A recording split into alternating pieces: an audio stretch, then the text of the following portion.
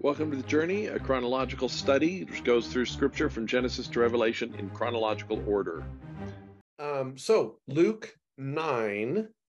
So this is we have all four gospels tonight, and that's because they all tell some of the same stories, and that doesn't always happen, but in this case they do.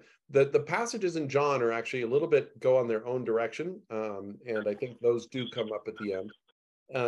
But the beginning, we're gonna catch up with John the Baptist. So what is the last thing anyone remembers about John the Baptist? Does anybody recall?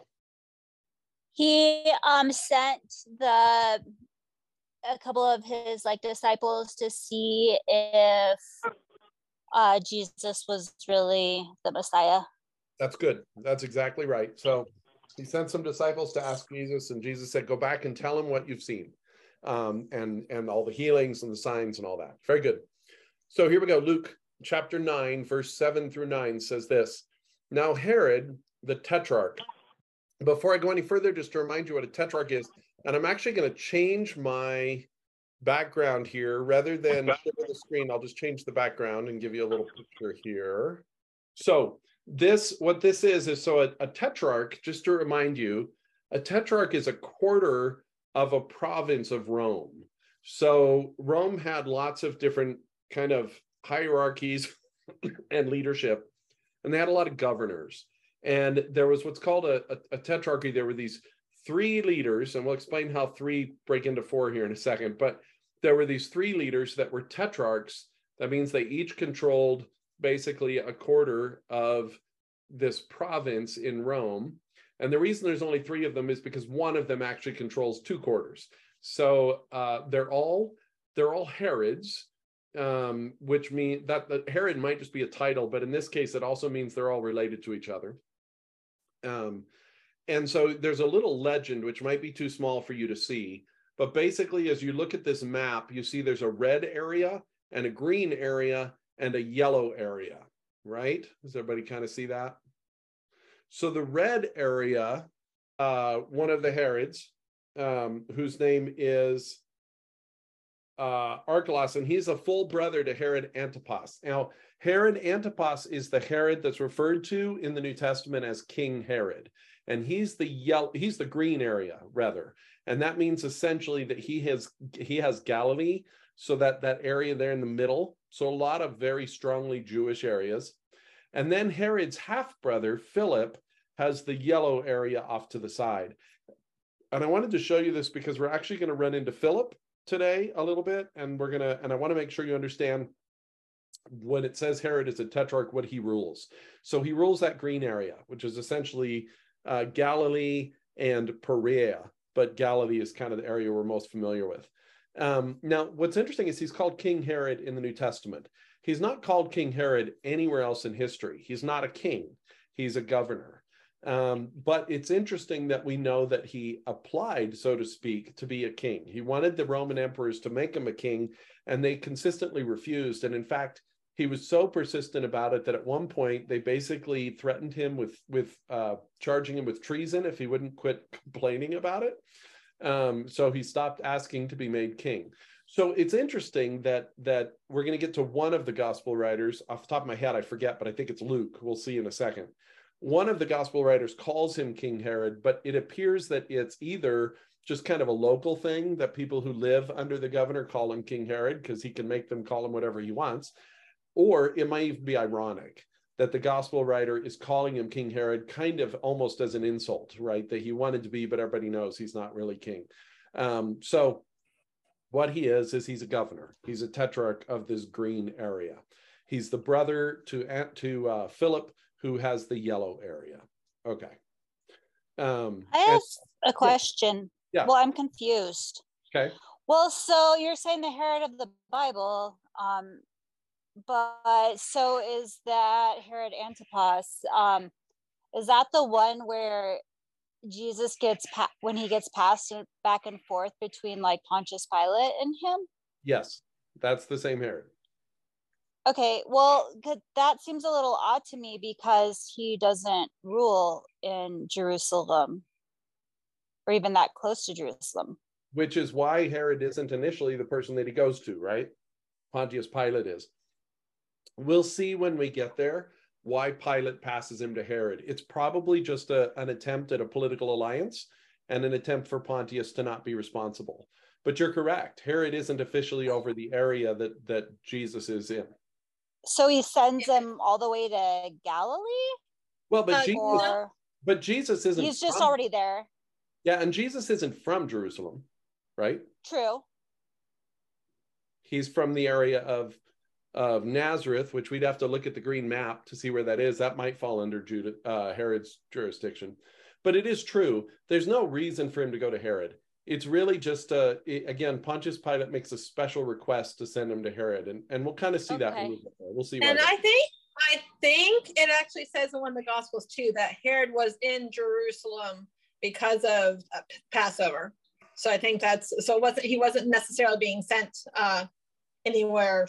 Jesus wasn't being sent anywhere so far, that Herod happened to be in Jerusalem because of the Passover celebration. That could be right. I don't remember, That's but really like I say, we'll definitely see when we get there.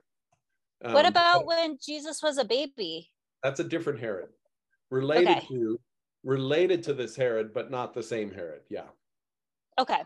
Yep. All right. So it says, so I'm going to go ahead and get in the way of the map a little bit, but at least you have an idea there what's going on. All right. So it says, now Herod the Tetrarch heard about all that was going on.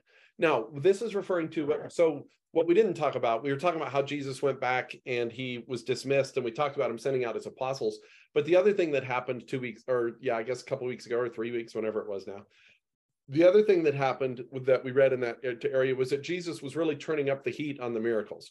So he's been doing a lot more miracles. He's been doing a lot of things that sometimes he's telling people to be quiet, don't make a big thing of it. Sometimes he doesn't tell them. But either way, even when he tells people to be quiet, the news spreads because daughters are coming back to life and people with leprosy are not having leprosy. So that the news is spreading. He's having an impact. It's getting bigger and bigger.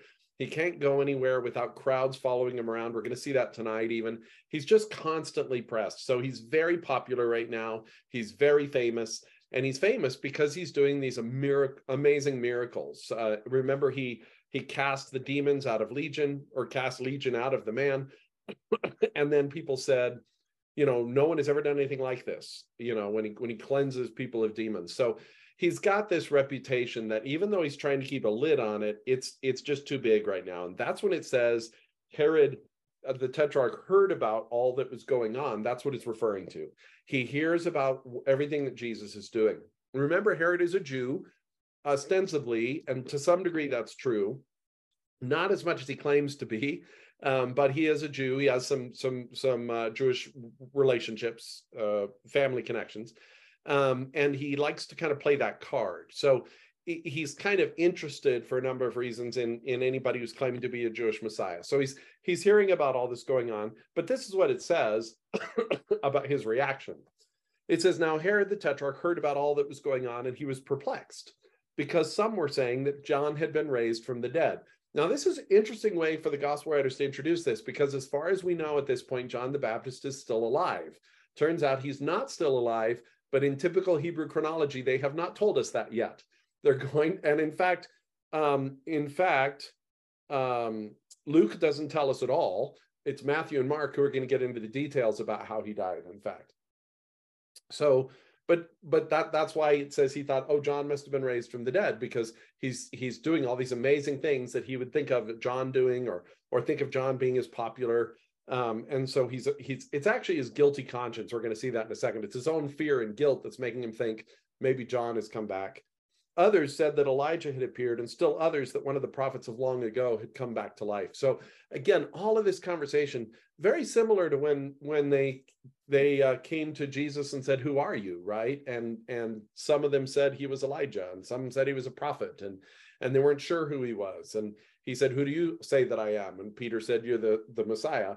Same thing, that the rumors are flurrying about. Who is this amazing guy? Is he John the Baptist come back to life? Is he Elijah? Is he another prophet? But Herod said, I beheaded John. Who then is this I hear such things about? And he tried to see him. So John fears, I mean, Herod fears that John's come back to life, but I think something about the fact that John's been beheaded, you know, I mean, there's coming back to life, and then there's coming back to life and regrowing a head. You know, I think the whole thing, he's just like, I don't know what's happening. Is this really John? If it is, and so he tries to see Jesus. That's an interesting thing Luke says that is not followed up on anywhere, because the implication is that Herod never got to at this point. Now, clearly, he gets to meet Jesus later, as we just discussed. But he doesn't get out. He tries to go see him now, but he can't.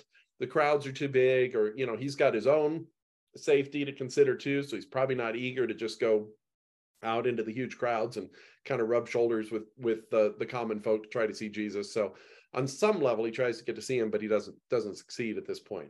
And that's all Luke says about this. Mark is going to give us quite a bit more details, and it's Mark who calls him King Herod. And again, probably ironically, although possibly in the locale, that's what people called him. King Herod heard about this for Jesus. So this is Mark 6, 14 through 29. King Herod heard about this, for Jesus' name had become well known. Some were saying, John the Baptist has been raised from the dead, and that is why miraculous powers are at work in him. Others said he is Elijah, and still others claimed he is a prophet, like one of the prophets long ago. But when Herod heard this, he said, John, whom I beheaded, has been raised from the dead. So in Mark's version, and it's probably true that Herod is conflicted, he probably goes both ways, right? In Mark's version, he's concerned that John has come back to life. And I think it's because Herod is a little superstitious, and he's a little scared. And he has guilt. He's conflicted about having killed John. He didn't really want to do it, but he didn't try very hard not to either, as we're going to see in a second. And so I think he feels guilt, and I think he feels fear that if John the Baptist has come back to life, he's in trouble, and he's in big trouble.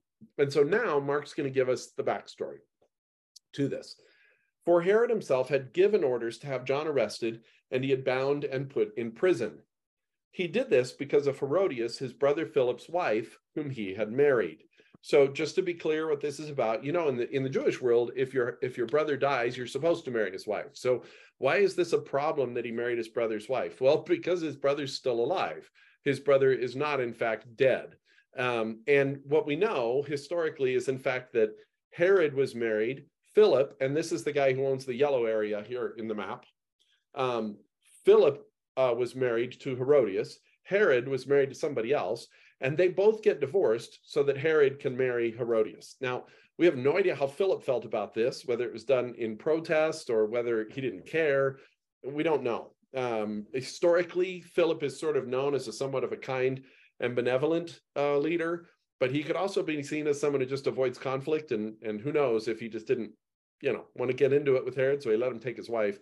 The point is, this is not a Jewish law thing where he marries his brother's wife. This is just adultery and easy divorce and possession and ownership of a woman that he liked, that he stole or coerced or bought from his brother.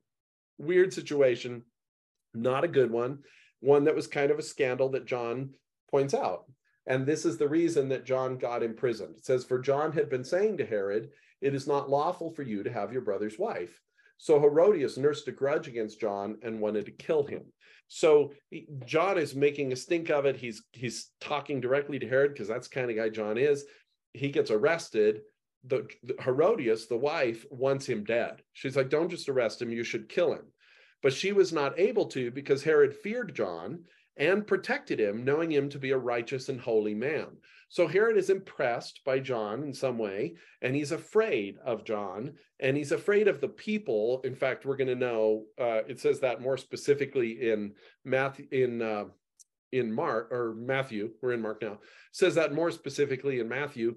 It also indicates that when it says Herod feared John and protected him. Oh, no, it doesn't here. Knowing him to be a righteous and holy man. He's afraid if he kills John that there will be an uprising against him as well. So he doesn't kill him, but it's this point of tension between him and his wife. When Herod heard John, he was greatly puzzled, yet he liked to listen to him. This is the other thing we learn about Herod. He doesn't understand John. John amuses him and confuses him, but he likes to listen to him. So he keeps listening to him, but he keeps not understanding what John is saying. John is trying to get him to repent, to come to the kingdom of God, to disavow his sins. He's not doing any of those things, so he doesn't understand what John is saying, but he does enjoy listening to him. And then it says this, finally, the opportune time came. On his birthday, Herod gave a banquet for his high officials and military commanders and the leading men of Galilee. And when the daughter of Herodias came in and danced, Josephus tells us her name is Salome. When the daughter of Herodias came in and danced, she pleased Herod and his dinner guests. Now, let me just say very quickly, we don't know anything about what this means. We don't know how old Salome is. We don't know what danced means. And we don't know what pleased means. There's sort of a tradition that this is a very sexual kind of thing, that she came in and did a really kind of provocative dance. That's possible. We don't know if that's the case. It's interesting that the word danced here can also just mean played. It literally could just mean that he has this young daughter or stepdaughter. Again, we're not clear what her relationship to Herod is. This young daughter or stepdaughter who is just amusing everybody by some game she's playing. So we don't know. We don't know kind of, is this something that she's doing provocatively, or is she innocent in all this? It doesn't really matter. What does matter is what Herodias does as a result of all this. So all we know is that she comes in, she dances or plays. Herod is amused. He really likes it. And he's so amused that the king said to the girl, "Ask me for anything you want, and I'll give it to you." And he promised her with an oath, "Whatever you ask, I will give you, up to half my kingdom." Now, one thing that's worth pointing out is a phrase we've heard before. It's the same thing that was said to Esther. There's a big difference, though, between King Xerxes, who said that to Esther, and Herod, who says that to Salome. And that's that Herod doesn't have the authority to do this. He's not a king. He doesn't even have a kingdom. But what he does have is this governorship, but it's not his, it's Rome's. So I sincerely doubt that there's anything, this is just hyperbole. This is just a figure of speech, because he can't really give her half of his governorship anyway. It's not his to give. But I think the point is just, hey, I really like what you did. I'll give you a present. What do you want? So she went out and asked her mother, "What shall I ask for?" "The head of John the Baptist," she answered.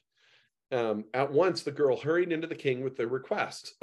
"I want you to give me right now the head of John the Baptist on a platter." The king was greatly distressed. He doesn't want to do this. We already know that. He doesn't want to kill John. But because of his oaths and his dinner guests, he did not want to refuse her. I think it's more his dinner guests than his oaths. I don't get the sense that Herod cares that much about breaking a promise, but I do think he cares about looking like he's breaking a promise in front of all his dinner guests. So he made this very extravagant gesture in front of all these people at his party, and to back away from it now will make him look weak or unreliable. So he goes ahead with it. So he immediately sent an executioner with orders to bring John's head. The man went, beheaded John in prison, and brought back his head on the platter. He presented it to the girl, and she gave it to her mother. I just want to say, traumatic much? This poor girl, what should I ask for, Mom? Ask for the head of John the Baptist, and then it's presented to her on a platter, and she takes it to her mom. I can't imagine this goes without consequence for this poor gal. On hearing of this, John's disciples came and took his body and laid it in a tomb. So the disciples of John hear about this. They come. Apparently, Herod lets them take the body, presumably the headless body, and bury it and give it kind of the honor that it's due according to Jewish custom. So that's a story according to Mark. Let's read it again in Matthew. It's very similar. There's a few little extra emphases, but we'll read it again, and then I'm interested in your guys' comments. At that time, Herod the Tetrarch heard the reports about Jesus, and he said to his attendants, "This is John the Baptist. He has risen from the dead. That is why miraculous powers are at work in him." Now Herod had arrested John and bound him and put him in prison because of Herodias, his brother Philip's wife. For John had been saying to him, "It is not lawful for you to have her." Herod wanted to kill John, but he was afraid of the people because they considered John a prophet. On Herod's birthday, the daughter of Herodias danced for the guests and pleased Herod so much that he promised with an oath to give her whatever she asked. Prompted by her mother, she said, "Give me the head on a platter. Give me here on a platter the head of John the Baptist." The king was distressed, but because of his oaths and his dinner guests, he granted that her request be granted and had John beheaded in prison. His head was brought in on a platter and given to the girl, who carried it to her mother. And John's disciples came and took his body and buried it. And then they went and told Jesus. So one additional thing that's mentioned here in Matthew is that the disciples hear about this. They bury John, and then they go tell Jesus, "Hey, he's dead. He's been beheaded." All right. Any comments, any thoughts on this really fascinating but also terrible story? Any comments before we move on? I guess what can you say? It is what it is, right? Okay. So in Matthew 14, 13 through 21, it says this right after that story. It says, when Jesus heard what had happened, he withdrew by boat privately to a solitary place. Now, this is a little bit confusing chronologically because it appeared we were hearing a flashback, right? In other words, people were saying, it's the first thing we heard was that Herod heard that Jesus was doing all these amazing things. And then we hear that he was saying, but how can this be that John came back to life? And then we're told sort of a retrospect flashback, how Herod beheaded John. And so, but then it says after that, it says when Jesus heard what had happened, he withdrew by boat privately to a solitary place. So the question becomes, are we still in the flashback? And now we're seeing Jesus's reaction to what happened? Or did Jesus only hear about John the Baptist at the same time we did, like after he performed the miracles? And then Herod is like, wait, but I killed John. And is that the moment at which people realize, oh, John's dead? Because of one of the other gospel writers, I think it's that. I think that no one knew that John had been beheaded except for the people at that party. None of the common people kind of knew that John had been beheaded until Herod starts saying things like, how can this be John? John has come back from the dead because I killed him. The reason that might make sense is because Herod didn't want the people to know he'd killed John, remember? Because he was afraid of them. So maybe he tried to keep that secret, but it wasn't a very well-kept secret. And Jesus just finds out now after he does the miracles, and it becomes a point of discussion. There's another reason I think that, because one of the other gospel writers gives a different chronology, which puts them together and says that at the same time that Jesus has just sent out the apostles is the same time that he hears about John the Baptist's death. So I think that although it's already happened, nobody heard about it until now, or not nobody, but the general populace. And Jesus himself didn't hear about it till now. So the burial of John the Baptist is probably also not immediately, but is around this time. And we don't know how much time has gone between, by the way, John the Baptist being beheaded and Herod saying, "Who is this? Is this John back from the dead?" Maybe it was pretty quick. Maybe it's only been a couple days. But the point here is that Jesus hears about John the Baptist's death, and he does what most of us would do. He grieves, and he chooses to grieve by getting alone. When Jesus heard what had happened, he withdrew by boat privately to a solitary place. So Jesus' reaction is, I need to get away. He's sad. So he wants to get away. He wants to pray. He wants to grieve in private. He wants to process. So he tries to get away. I once kind of walked through the chronology, and if you look at it, he's already been at this point, I think. I'd have to go back and look. I don't remember how I reached this conclusion before, so I could be wrong, but my recollection is he's already been up for like 12 to 18 hours at this point. And so he's tired, and now all he wants to do is get some time to rest and get away from the crowd so he can mourn John. And then we have about another 18 hours before he's actually able to do that. And so this is sort of the beginning of it, and kind of watching how Jesus reacts at this moment of grief, of pain, of tired, of worn out. Watching how he reacts to people, I think, is very telling about who God is and just how loving Jesus actually is, and how giving he is. And yet even he needs the time alone, so he keeps trying to get it. It's important. He doesn't feel guilty about it. But again, watching his reactions and the difficulty of it, his lack of frustration and irritation with people is pretty impressive. So it says he withdrew by boat privately to a solitary place. Hearing this, the crowds followed him on foot from the towns. When Jesus landed and saw a large crowd, he had compassion on them and healed their sick. So he takes a boat, which we're going to begin to see is the only way he ever gets away. The only way he actually ever gets any privacy is on a boat. Remember, even when he wants to preach safely from a distance, he gets on a boat, because people, except Jesus, can't walk on water, so they can't follow him out there. So when he wants to get a solitary moment, he takes a boat and he crosses the Sea of Galilee.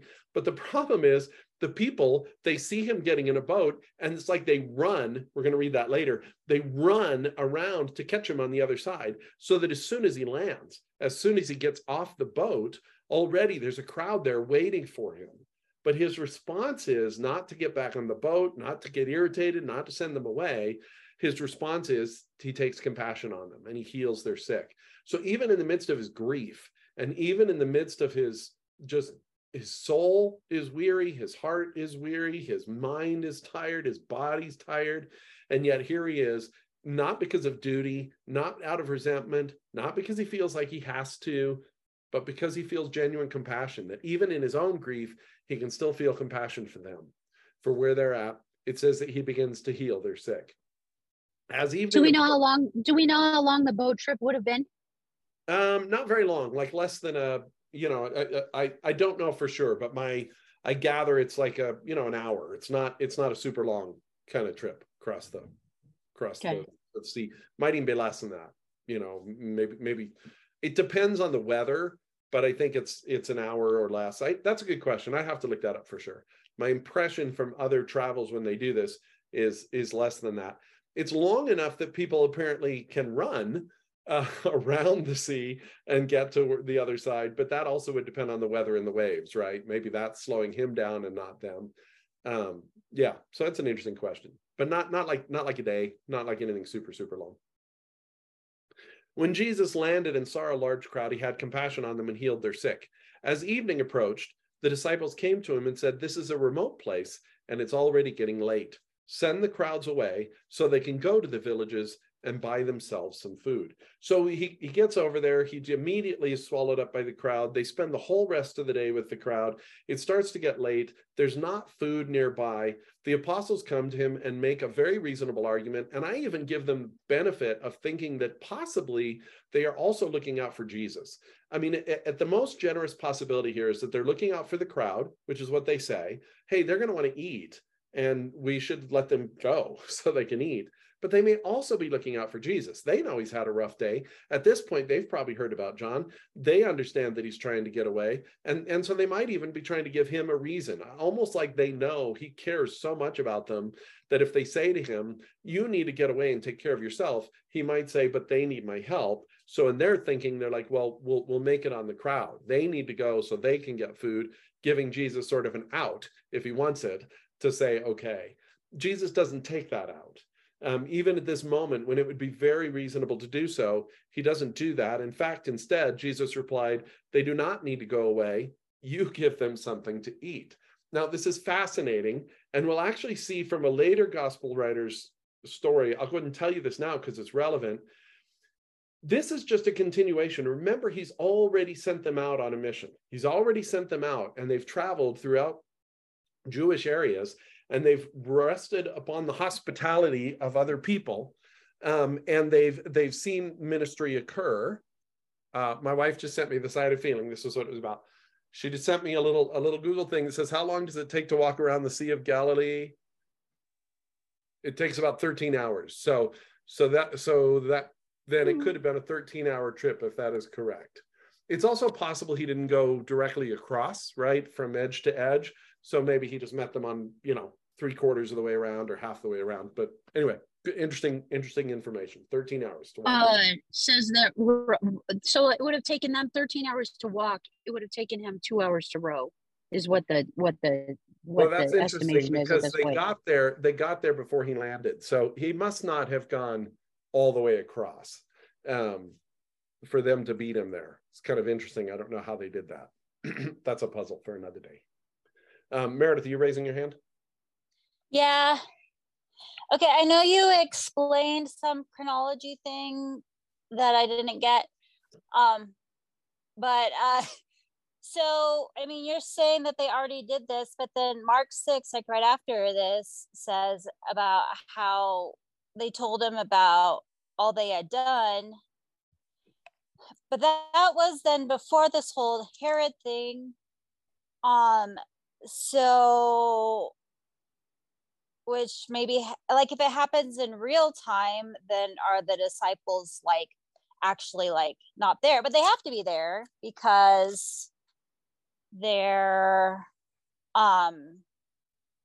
involved in this. Or are we just throwing chronology out the window? That is what I was referring to that you missed. So I was going to explain it when we got to Mark, but since you brought it up, I'll go ahead and point it out, and then when we get there, people will see that. So here's the thing. Matthew says that this happens after Jesus hears about John the Baptist's death.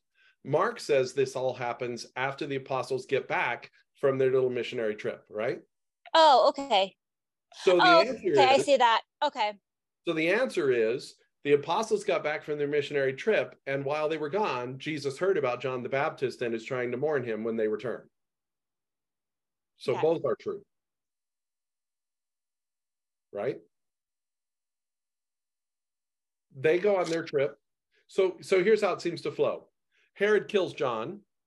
Jesus does a bunch of miracles and sends the apostles off to continue doing miracles. Herod hears about all. So you don't think he sent the apostles before Herod kills John? He might have, but no, I don't. Okay. I think because remember, Herod is saying John the Baptist has come back to life after he sees all the miracles that Jesus has done. So he's killed John the Baptist before that. True. But I think Jesus doesn't hear about it until after the apostles go out. Okay. So Jesus sends the apostles. So Herod kills John the Baptist. But the apostles were gone for a while, weren't they? It doesn't tell us how long. Could have been a couple days. Could have been a week. Doesn't tell us. Okay. I just always figured it was like months. They went village to village, so it wasn't a couple of days. Village to village is not. But like there were multiple people going. Right. I mean, either way, it doesn't tell us. Months or weeks or days, it really doesn't matter. It just appears the chronology is Jesus does a bunch of miracles. Somewhere in there, he sends the apostles out. And Herod hears about all the miracles that are happening, and he says, I killed John the Baptist. So this can't be John unless he's come back to life, which means Herod killed him before he heard about all these miracles from Jesus. Then the apostles come back, and at the same time they come back, Jesus hears about John the Baptist and goes to grieve. And I think the reason there's a delay between the killing of John the Baptist and Jesus hearing about it is the very credible explanation that Herod tries to keep it quiet, because he was already afraid that if he killed John the Baptist, the people would revolt. So he doesn't let the cat out of the bag for a while. So Matthew just doesn't start with the apostles telling Jesus and reporting what they had done. Correct. But Matthew does acknowledge the apostles have been out before he talks about what happened with Herod. Why wouldn't they put then either Mark or Luke before that? Because before Matthew, I mean, I guess it's a continuation of Matthew. Yeah. Why would you put it before? This is the same because time. Because the apostles came back before Jesus heard what had happened. We don't know that. It's around the same time. I don't know which exactly happened first. Okay. My assumption is he heard about it while they were gone, but he could have heard about it as soon as they got back. But we just have these two events happening roughly the same time. They're getting back from their ministry and telling Jesus about what's happened to them, and he's heard about John the Baptist and wants to grieve, and that's all happening at once. And the reason that and Matthew just happens to use one chronological marker, that this happened after Jesus heard about John the Baptist, and Mark uses a different chronological marker, that this happened when the apostles came back to tell them what they'd done. But both Matthew and Mark do tell the stories in that order. They talk about the apostles going out, then they talk about Herod talking about how he had killed John. We don't know when he killed John, but we know he's talked about that he already had. True. Okay. Well, and I think it helps some of that chronology too, to think that we just are not used to news taking any amount of time to spread. Yes. And so we live in such a connected society that it's hard for us to figure that he killed John, and then the apostles did their whole mission, however long that was, and then they came back, and then Jesus found out. But that's just, I think that's makes a ton of sense. The news just didn't travel, especially if you said Herod wanted to keep it quiet. But even without that, there just wasn't the only communication networks were people traveling and saying news. And that's so right. It's not that unbelievable that even if he wasn't trying to keep it a secret, which he was, which adds a layer, it would take a long time for news to travel. And in fact, yeah, and I guess, I mean, we're really interested in this and everything, and it's Bible, but back then, I mean, I don't know that it would have been that big of a deal that John the Baptist was beheaded. Well, and even on top of that, if John's been in prison for a while and people know Herod kind of wants to kill him, there's probably been several false reports that he's dead. It's probably really hard to find out reliably, is he dead or alive? So they've probably actually gotten the message, oh, he might have executed John. And then a week later, no, John is still in prison. So there's even some of that ambiguity. And we do know how Jesus knows. We know that he knows because John's disciples told him. But think about that process. First, they heard about it somehow, again, over whatever slow grapevine came to them. Then they didn't go tell Jesus right away. They traveled to where Herod is, requested the body, took the body, buried the body. And in the Jewish world, burying the body can sometimes mean going through a 7-day mourning process. So maybe that's what they're doing here. And then they go tell Jesus what happened. So even that alone, just the process from them finding out, burying the body, and then going to tell Jesus, it's at least a week minimum, and probably could be more. Again, we're used to CNN news, but again, and they have to find Jesus. I mean, all of this, is going to take some time. So I don't think it's at all weird that there's a lag time from John died to Jesus found out. Yeah, I think I just assumed that everything kind of happened in a similar place. And even if Herod was trying to keep it secret, it probably wouldn't keep very secret. I mean, he has some control over that for sure. But at some point it gets out. And again, it appears to me that part of the reason it gets out is because Herod starts talking about it. He's like, is this John the Baptist come back from the dead? In which case, kind of like we do when we read the text, because it's the order it comes to us. Maybe it's written that way because that's the order it came to them. That the first they heard about John being dead was Herod talking about how he'd already done it and wondering if he'd come back to life. So, it's laid out. That's true. And maybe it's laid out Yeah. that way. That's how they received it. Cool. So the reason I mention at this point, though, that this is after the apostles have come back, and we're going to get to that in Mark too. The reason I mention that now, before we get to Mark, is because it explains a little bit of his reaction to them. They've already seen God come through with their hospitality. And maybe if it was months, they've seen it for months. If it was a week or two, they've seen it for a week or two. They've already seen God provide for them because Jesus told them, don't take anything with you, right, on this missionary trip. So they didn't take anything with them. They've already seen God provide for them. Not only that, they've already been given authority to do ministry that Jesus is doing. So this is sort of just a continuation of that deputization, that they come to Jesus and they're like, hey, you need to send people away to be fed. And he says, you feed them. Keep doing your mission. Just because you're back doesn't mean it's done. Keep doing your ministry. God provided for you. He can still provide for you, and he can provide for these people. You give them something to eat. But it's definitely a challenge, which is, again, what you're doing when you're deputizing people. He's continuing to push them. We have here only 5 loaves of bread and 2 fish, they answered. Bring them here to me, he said. And he directed the people to sit down on the grass. And taking the 5 loaves and the 2 fish and looking up to heaven, he gave thanks and broke the loaves. Then gave them to the disciples, and the disciples gave them to the people. And they all ate and were satisfied. And the disciples picked up 12 basketfuls of broken pieces that were left over. And the number of those who ate was about 5,000 men, besides women and children. So it's actually more than 5,000. It's like 10,000 or, 12,000 or, it's we don't know how many children there are. So it's definitely more than 5,000. There's a couple of interesting things. Trying to picture how this actually works. It appears the way it works is that Jesus is breaking the bread, handing it out, and then breaking another piece and handing it out, and then breaking another piece and handing it out. And he just keeps breaking pieces off of this bread that just lasts forever.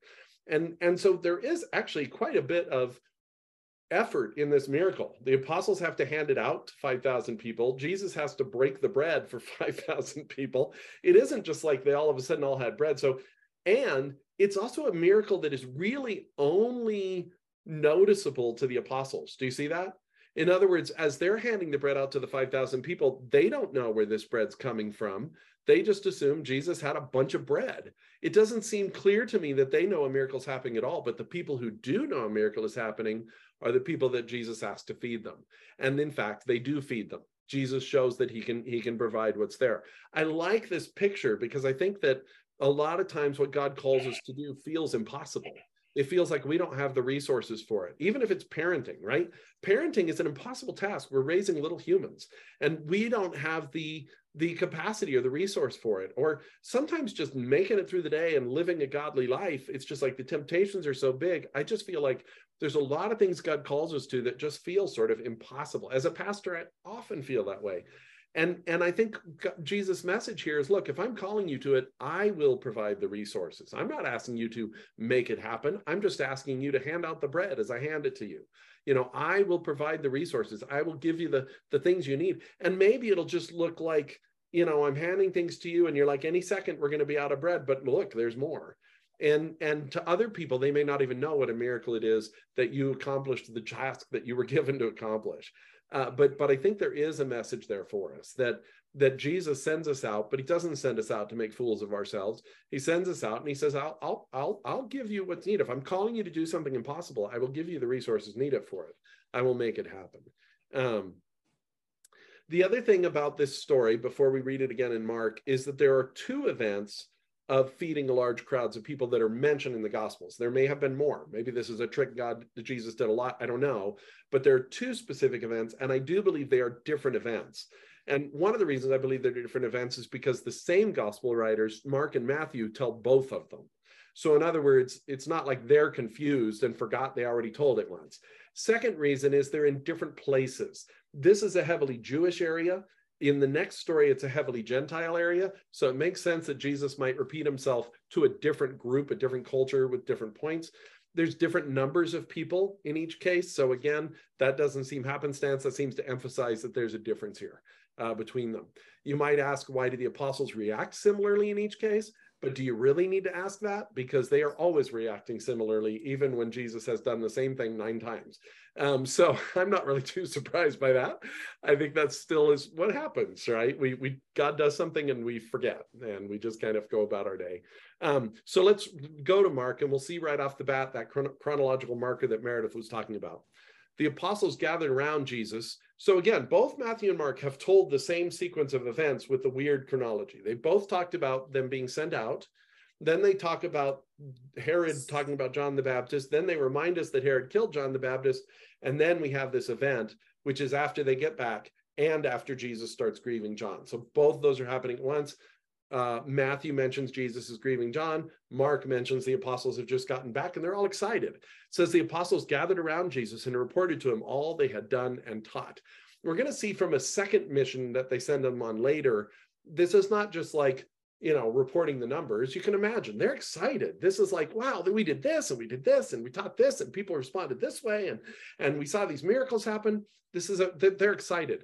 So here again, contrast here, Jesus is tired and he's grieving and he wants to be alone, and here his apostles are all excited. And it's so hard when you're sad and someone else is excited to meet people where they are, but apparently he does. You know, he takes the time to be excited with them, even as he's grieving John. You know, I have no way of knowing this, but I like to think that he even delays telling them about John, because he's like, you know, they're really excited about this. There'll be plenty of time to tell them what happened to John. Let's let them have their moment. They then, because so many people were coming and going that they did not even have a chance to eat, he said to them, come with me by yourselves to a quiet place and get some rest. So even as they're talking to him, they're being interrupted all the time and by other people coming in, and they don't have a chance to eat. And so finally Jesus says, look, let's go get away. And maybe he's going to tell them about John, or maybe he just knows that they're tired. He knows he's tired. It's an opportunity to get away, but now in Mark's version, he's taking them with him, which I think is probably true in Matthew's. Again, it's just different emphasis. So they went away by themselves in a boat to a solitary place. But many who saw them leaving recognized them and ran on foot from all the towns and got there ahead of them. Again, how exactly does this work? I don't know. Maybe news is spreading and not everybody's running around, but some people are coming from the other side already. But somehow communication is passing all around the lake. But I also love this picture of they're literally running to foil Jesus's plan. They don't know that's what they're doing, but Jesus is trying to get alone, and they're like, we're not going to let that happen. And they run to get there before he has a chance. When Jesus landed and saw a large crowd, he had compassion on them because they were like sheep without a shepherd. So all he does is he sees them and he's like, oh, these guys are so lost. They need help and they need somebody. And he's not irritated and he's not frustrated. I think he's still tired. I think he's still sad, but he's also just there for them and ready to be there for them. So he began teaching them many things. By this time, it was late in the day, so his disciples came to him. This is a remote place, they said, and it's already very late. Send the people away so that they can go to the surrounding countryside and villages and buy themselves something to eat. But he answered, you give them something to eat.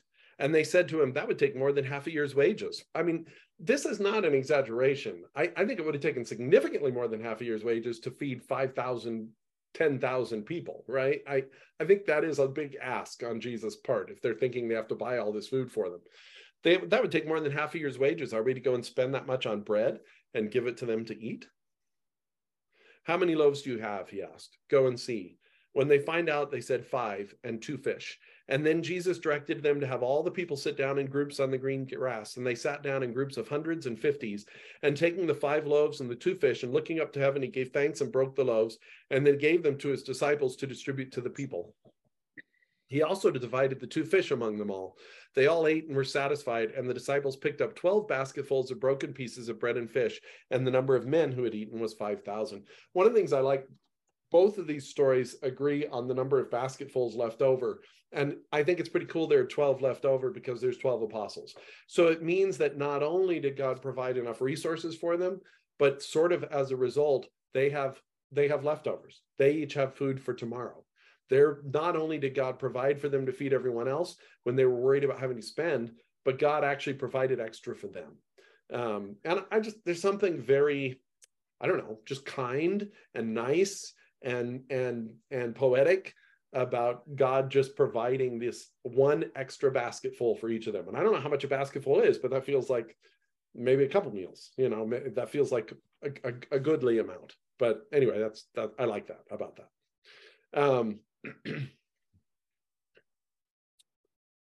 Luke 9:10-17 says, when the apostles returned, they reported to Jesus what they had done. Then he took them with him, and they withdrew by themselves to a town called Bethsaida. But the crowds learned about it and followed him. And he welcomed them and spoke to them about the kingdom of God and healed those who needed healing. Late in the afternoon, the 12 came to him and said, send the crowd away so they can go to the surrounding villages and countryside and find food and lodging, because here we are in a remote place. And he replied, you give them something to eat. And they answered, we only have 5 loaves of bread and 2 fish, unless we go out and buy food for all the crowd. About 5,000 men were there. But he said to his disciples, have them sit down in groups of about 50 each. How long does that take, I wonder? Even just the logistics are interesting sometimes. The disciples did so, and everyone sat down, and taking the 5 loaves and the 2 fish and looking up to heaven, he gave thanks and broke them. Then he gave them to the disciples to distribute to the people, and they all ate and were satisfied. And the disciples picked up 12 basketfuls of broken pieces that were left over. Interestingly, Mark and Matthew tell another story about the feeding of 4,000. Luke does not tell the other one. He just tells this one. For whatever reason, he doesn't tell the second story. I don't make anything of that. It's just a comment. I have something to say about that. Yeah. That your comment about the disciples trying to divide 5,000 people into groups of 50. That reminds me of some of you know, some of you don't. I work as a substitute teacher, and just trying to get 40 children to listen to me today when they're all talking. That's a feat. So I couldn't imagine trying to talk over more than 5,000. So, 70, 10,000 people. Like, you need to come over here and sit down. Yeah, it's pretty crazy. Yeah. And I can see the grumbling like herding cats. What's that? I can see the grumbling of all this 5,000 people sitting there and saying, all he has is 5 loaves of bread. Why are we sitting down for that? Again, I'm pretty sure they couldn't see what he had, right? Because that's such a big crowd. Yeah, that's true too. Probably they just saw food being passed out, and they were probably grateful. And by the way, this doesn't mean he stopped teaching, right? I imagine that in all this time that it's taking for them to sit down and get the food passed out, he could still be talking, he could still be teaching, because that was ostensibly part of the reason for doing this, was so they wouldn't have to leave. So it doesn't mean he isn't still keeping them occupied with teaching. It's just now they're getting a snack, or more than a snack. They're getting a meal while he's teaching. So from their end, it's all a pretty good deal. You know, your family gets fed, and you get fed spiritually at the same time, and you know, and you didn't have to go away and buy food. How could they all hear? That's a lot of people for one man to be talking to. This is an interesting question, and this has actually been something that people have looked into, where they've said, you know, how does this happen? But there's a couple of things that we know. We know, number one, that this actually happened in early America too, that some people like George Whitefield would preach to thousands of people and discovered that they were heard just fine. And it's all just a matter of acoustics. When you're outside, it's a matter of where you're standing and where people are, and you have to have a particularly good, strong voice. But it's not impossible. And notice that most of the time when Jesus is preaching, most of the time, not always, but most of the time when he's preaching to large crowds, what's the geographic landscape? He's on a mountain. By a lake. Well, that's true too. The lake is not bad either. Lakes are actually good for acoustics. I don't know if you've ever experienced that, but he's on a mountain. So they can sit around him on the mountain, and he can speak over the top of them, and it carries pretty well. And there, like I say, there've actually been people who've studied the acoustics and studied the possibilities, and they've all said it's not even supernatural. It's absolutely humanly possible for one person to speak to 5,000 people if they're kind of organized properly, if they're kind of sitting in a semicircle, and you happen to have kind of an amphitheater in the natural, you know, geography of the place, that it absolutely can be done. And like I say, some of the early revivalists spoke to thousands of people, hundreds at least, and had similar experiences where they had no amplification because such a thing didn't exist, and yet people could hear them. The other possibility that people postulate is that, you know, you've also got the whole town crier thing, where every, you know, 800 people, you have somebody who's passing on to another 800 people what the first 800 people heard. That's possible. It could work that way too.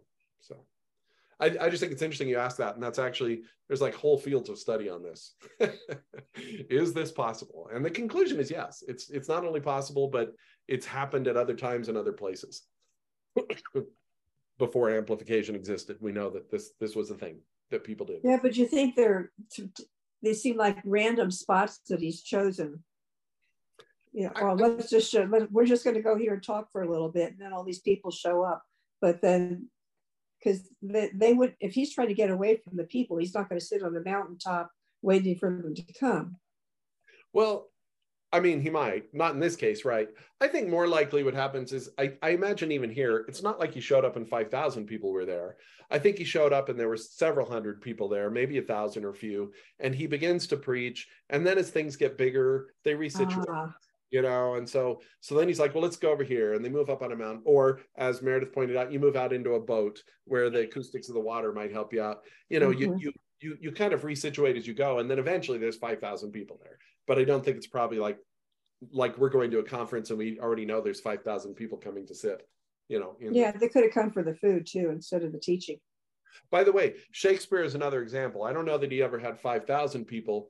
But things like the Globe Theater, they didn't have amplification, but they would have many, many, many people who would be able to hear the play. Yeah. So it's just a thing that we don't do anymore because we don't have to. Yeah. So good. Okay. John chapter 6. Well, let me look. Do we want to just stop here? Well, let's read John's version of the story. John goes on to talk about some other things that happen as a result of this story, which are very interesting because we kind of forget the connection. He goes on to talk about being the bread of life, which is directly related to this story, and even to their reaction to it. That there seem to be a group of people who start following Jesus around just because they want a free meal, which I find incredibly believable. That is absolutely what some people do. And to be fair, I might have done. Certainly as a young college student, I would follow people around for a free meal. So, you know, but John kind of emphasizes that, and how Jesus even gets a little bit annoyed, not that they want free food, but that they're missing the larger point. But we won't read all that. We'll leave that for next time, but let's go ahead and just read, just to kind of cap off, let's read John's version of just this part of the story. So when Jesus looked up and saw a great, sometime after this, and as far as chronological markers, I love John's. John's is just like, just at some point, somewhere in the world after all this other stuff, which tells you nothing at all, as could be months, years, days, weeks, whatever. Sometime after this, Jesus crossed to the far shore of the Sea of Galilee, that is the Sea of Tiberias, and a great crowd of people followed him because they saw the signs he had performed by healing the sick. Then Jesus went up on a mountainside and sat down with his disciples. See, that sounds very intentional. He sees the crowd and he goes up, excuse me. This is God's sign that we need to wrap up. He sees the crowd and he goes up on a mountainside. So I think it is, because he knows they'll be able to hear him better. Then Jesus went up on a mountainside and sat down with his disciples. The Jewish Passover festival was near. When Jesus looked up, now, again, we'll talk about why John mentions the Passover festival and the others didn't. We'll talk about that next week because it ties into the bread of life question, but we'll leave that for now. When Jesus looked up and saw a great crowd coming toward him, he said to Philip, "Where shall we buy bread for these people to eat?" He asked this only to test him, for he already had in mind what he was going to do. John shares it from Jesus' initiation. Like a lot of these stories, both can be true at once. Some of the apostles can come to him and say, "What are we going to do?" And then Jesus can turn to Philip and say, "Yeah, what are we going to do?" You know, it's very possible this all happens, and we just have different emphasis from different gospel writers on what they saw, what they heard, how they remembered it, or what point they want to make. Doesn't mean they're contradictory. It just means they all happened. Where shall we buy bread for these people to eat? He asked us only to test him, for he already had in mind what he was going to do. Why is he testing Philip in particular? Who knows? Philip answered him, "It would take more than half a year's wages to buy enough food for each one to have a bite."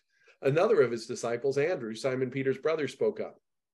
"Here is a boy with 5 small barley loaves and 2 small fish, but how far will they go among so many?" John, interestingly enough, gives us he's the only one in this story, who gives us the detail of where the loaves and the fish came from. And interestingly enough, they came from the least resourced person in the crowd, from a young boy, from a little person, right? It's not even like, you know, somebody who supposedly should have a lot of resources. It didn't come from the wealthy guy there. It just came from this little boy, who, by the way, I'm guessing, was willing to give up his food. I doubt the apostles tackled him and took it. So we can give the little boy some credit here too. Jesus said, "Have the people sit down." And there was plenty of grass in that place, and they sat down. About 5,000 men were there. And Jesus took the loaves, gave thanks, and distributed to those who were seated as much as they wanted. This is an interesting point John makes too. This isn't like everybody can have only a certain amount. This is like, just keep feeding them till they're done. And then there's still basketfuls left over. He did the same with the fish. And when they had all had enough to eat, he said to his disciples, "Gather the pieces that are left over, let nothing be wasted." So they gathered them and filled 12 baskets with the pieces of the 5 barley loaves left over by those who had eaten. After the people saw the sign Jesus performed, they began to say, "Surely this is the prophet who has come into the world." Jesus, knowing that they intended to come and make him king by force, withdrew again to a mountain by himself. This whole series of stories is all about Jesus trying to get away. And here it is again, this time a slightly different reason. Although I think he's still grieving and he's still tired and he's still trying to get some rest, he also at this point is recognizing the crowd wants to make him king by force. And we know he's not ready for that. Actually, I don't know if he's ever ready for that. I don't know if that's ever his plan. Pretty clearly not. We do have Palm Sunday where that is almost what happens, but even there, he undercuts it, as we'll see when we get there, and doesn't quite let it happen even there, although he certainly allows a lot more of it than he does at any other time. But this also goes to why he keeps telling people to be quiet, right? He's like, he does these miracles and says, "Don't go tell people." I think part of it is that he knows that his popularity is soaring right now. And he's getting to a place where people are just going to force him, if they could, which of course they couldn't, going to force him to be king. And he does not want that. It's too early. It's not the plan anyway. He's not going to be king, despite what his apostles want at this moment. He's going to be the suffering servant. He's going to die. So now he's actually withdrawing partly to lower the temperature. Instead of turning this into a big rally where they become more and more frenzied about just how great he is, he actually cools the temperature down, steps away, and says, nope, I'm going to back off, and I'm going to try to get off by myself. We'll pick this up in a couple weeks, and we'll see how John continues this thread of what I call Jesus's longest day. He's tired, he's grieving, he keeps trying to get away, he can't. In fact, what's going to happen next, and we'll pick it up there in a couple weeks or next week. I don't know why I said a couple weeks. Now I'm not assuming I'm going to do it weekly. Yes, I'm planning on being here next week. What we're going to see is that the first thing he does is he actually sends the apostles away in the only boat they have, which is an interesting move, but it is kind of a way of saying, I am going to be alone now, and you're going to leave me, even though I don't have transportation at this point. But that's what he does. He's like, you take our only boat and leave, and I'm going to stay here by myself. But then John picks it up from there and talks about how even that, he does get a little time, but I don't know if he gets much rest. So we'll pick that up. Again, there's a thread. The crowd continues to follow him. There's a thread about this whole feeding of people bread, kind of the lesson that Jesus tries to give about that, and the obtuseness of the crowd to refuse to listen to the lesson he's trying to give them. We'll pick all that up next week. So any comments on anything before we sign off for the evening? I really like the flow of the disciples coming back and then like saying all this, and in some ways they were like, well, in a lot of ways they were having to trust God because they didn't have like what they needed and stuff like that, and they have been given, authority to like do this. But then like how like Jesus just like stretches it further, with the like, well, you feed them, and you do this, and then just like recognizing it's a bigger authority than they thought, and even just the authority that comes from Jesus, and stuff like that. And I think that's a cool flow, and like obviously, yeah, God planned it and worked it all out, but I really like how he's like just like working through them and everything, kind of teaching them and helping them grow. And it's all like connected, not just like, oh, and then Jesus did this. Oh, and then the disciples did this. And then I think that's really good. And it is like, it's a movement forward for them. It's a new challenge. When I used to work at the Apple store, I noticed something, and that they did this with me, and they did this with everyone else they trained after, that one of the things they want to do is give Apple store employees authority to make people happy. So they sometimes get more authority than some people in retail do to troubleshoot, to even to give discounts, or there's certain things that we're given authority to do to make people happy. And one of the things I noticed in training is first they tell us that, they kind of encourage us that, then they shadow us and we watch them do it. There's a certain point which they tell us, anytime that you want to make a customer happy and you're unsure about whether you can, you come talk to us, because we'll help you out. But what I noticed is when that happened, when people would go out into the store and they'd run into a problem, and then they'd say, let me go talk to my manager. They would go back and talk to the manager, and 9 out of 10 times what the manager would say is, what do you want to do? Go fix it. You go do it. And it just reminds me of Jesus. They're like, well, should we get them food? And Jesus is like, you go do it. 9 out of 10 times, that's what the manager would say is, look, if you think that they deserve this, or they need this, or you should give them this free thing, you go do it. That's what I give you that authority. And it is kind of what Jesus is doing. He's reminding them of their authority. He's saying, you go do it. You go do it. That's well, he does that with the church too. I mean, like, we're kind of like, right. Yeah, not great at being what Jesus encourages us to be, and he still gives us like the authority, and just like it really actually gives us authority, not just like says he gives us authority. There is a lot of and this isn't a surprise, but it is, when you look at the Gospels, there's a lot of correlation between what he gives the apostles to do and asks them to do, and what he ultimately gives the church to do and asks it to do. There's obviously a lot of correlation in that authority, which makes sense because the church is, even by Jesus' own words, an extension of the apostles. And so that makes and he's sense. Still the head, and he's still the head. That's right. And he still provides the resources, and he still calls us to impossible things. And we still often turn to him and say, are you sure? And he says, do you still not believe? But he still treats us with compassion and grace. So I think all of that is still true. Thank you for joining us. The Journey is a ministry of Discipleship Matters, which is an extension of Focus Church and is created by David McGill for the purpose of helping equip pastors to build discipleship communities in their own churches. If you'd like to learn more about the books and conferences and coaching offered by David, you can check out his website, davidmcgill.com.